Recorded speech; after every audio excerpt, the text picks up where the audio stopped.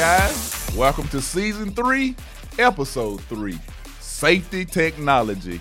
And I have my main man here with me, Mr. Jeff Hopkins. He's the VP of Safety, and there's a couple other different departments that fall up on this title. But Jeff come here today to talk to everybody about how safety technology has evolved over time. Jeff? Thanks, Nick. I've been around a while. I came to work here in '96, so I go way back, so I can tell you about how several things have changed. So thanks for listening, guys. Want to talk about several areas, in-cab technology that we have, things outside the cab, and then also some things that states are implementing that change the way we do business. So first of all, start with in-cab. Probably the biggest technology change has been event recorders, or cameras as we call them. Those have come on the scene in the last 10 or 15 years, and they've really changed with the technology the last couple of years. They record inward facing, outward facing, depending on your status is how they're set up. But the more recent cameras utilize artificial intelligence, and so they can detect things with your driving and things in the environment that you need to be aware of, and they give you verbal coaching in the cab, and so that's very important, because we want you to be the professional driver, the best guy that you can be, and so, being coachable and listening to that and responding to it is important. A lot of times in the situations with the camera, if we're involved in a crash, more times than not, that video exonerates us. So, a lot of times law enforcement be on the scene, they see that we've got a camera in our truck, you've got a story that doesn't coincide with our story, and so law enforcement will say, well, let me watch the video. And so there's a process we go through to do that, and a lot of times it exonerates us, so it's really good. GPS is another big area, and I really want to hit on that. Back in the day when I first started, I was working with a fleet of drivers, and so when drivers needed directions to a place, we had some in the system that they could request, and it would come to them. The more professional drivers kept a notebook, and they kept directions to the same places that they went. They would open the old notebooks, would be ragged, and they'd open them up and look up the place where they had went, 5-10 years before, and the directions would still be the same. Well, with GPS, the notebooks kind of went by the wayside.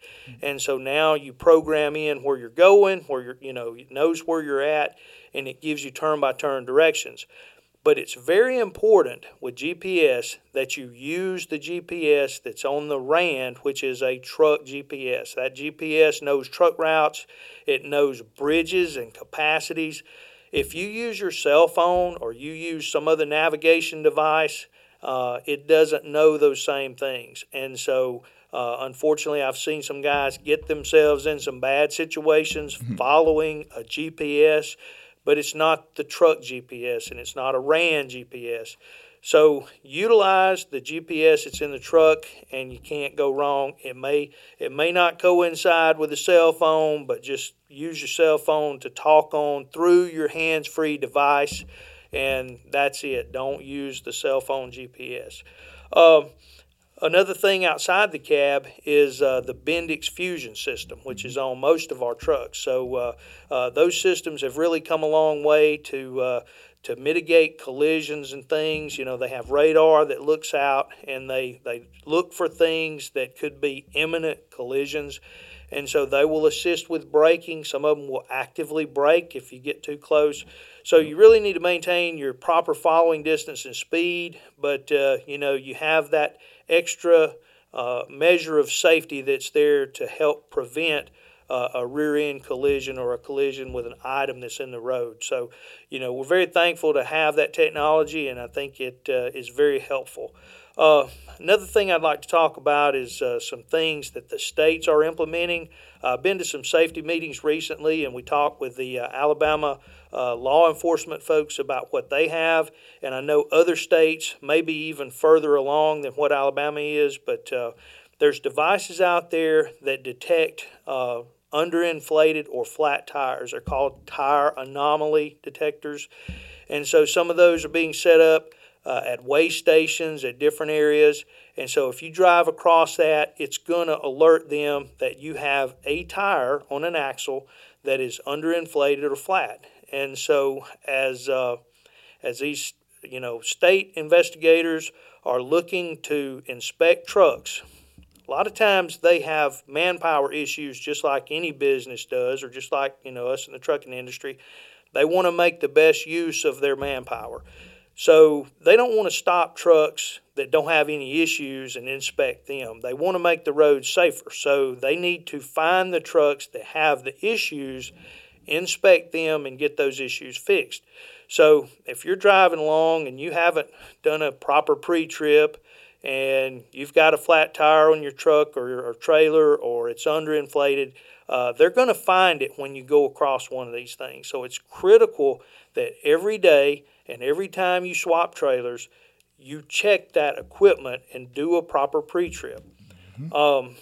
Same thing with brakes. They use these devices called thermal imagers. It's very easy. They walk around the truck and they shine this thing on the hub of the truck, and if the brakes are operating properly, it shows a visual heat signature, and it'll be a certain color. And so temperature range is, if it's normal, it's very easy for them to spot. If it's not normal, it's very easy for them to spot. So they know immediately that you've got an axle that's out of adjustment, and then they can inspect that.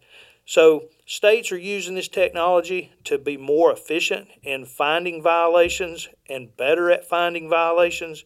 And so until we get technology on the trucks and trailers, which ultimately, we will, but right now you're the technology. So you have to do a proper pre-trip, and you have to record any deficiencies you find on your DVIR.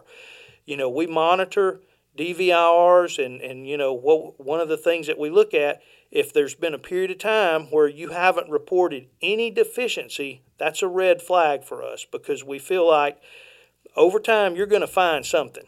And it could be something that you fixed, and you need to put that on your DVIR, and you put that you fixed it. So that way we have a record of it. But, it's critical that you do this. Your fleet managers probably talk to you about it, because, we look at it every day in the office. So anyway, lots of things have changed. E-logs is another thing. That's the last thing I'll mention. I've kind of been around through the implementation of that. Guys used to have to try to get their logs, turned in. You had 13 days to get your logs in, and we'd have log violation letters we had to send out and coach people on, doing proper hours of service.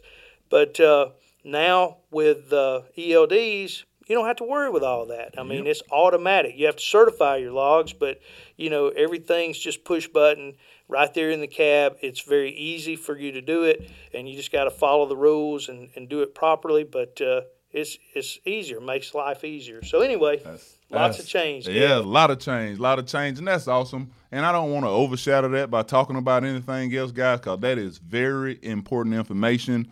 It helps keep you on the road. It helps keep you making money. So make sure you pay attention to this podcast, and if you need to save it and, rewind it and kind of listen to this again, then do that, because we're just trying to help you help yourself. Anybody that want to see this podcast, you can find it on TikTok, YouTube, Instagram, Facebook, LinkedIn, or any other social media site that's out there. And to any driver that's looking for a truck driving career versus a truck driving job, go Boyd.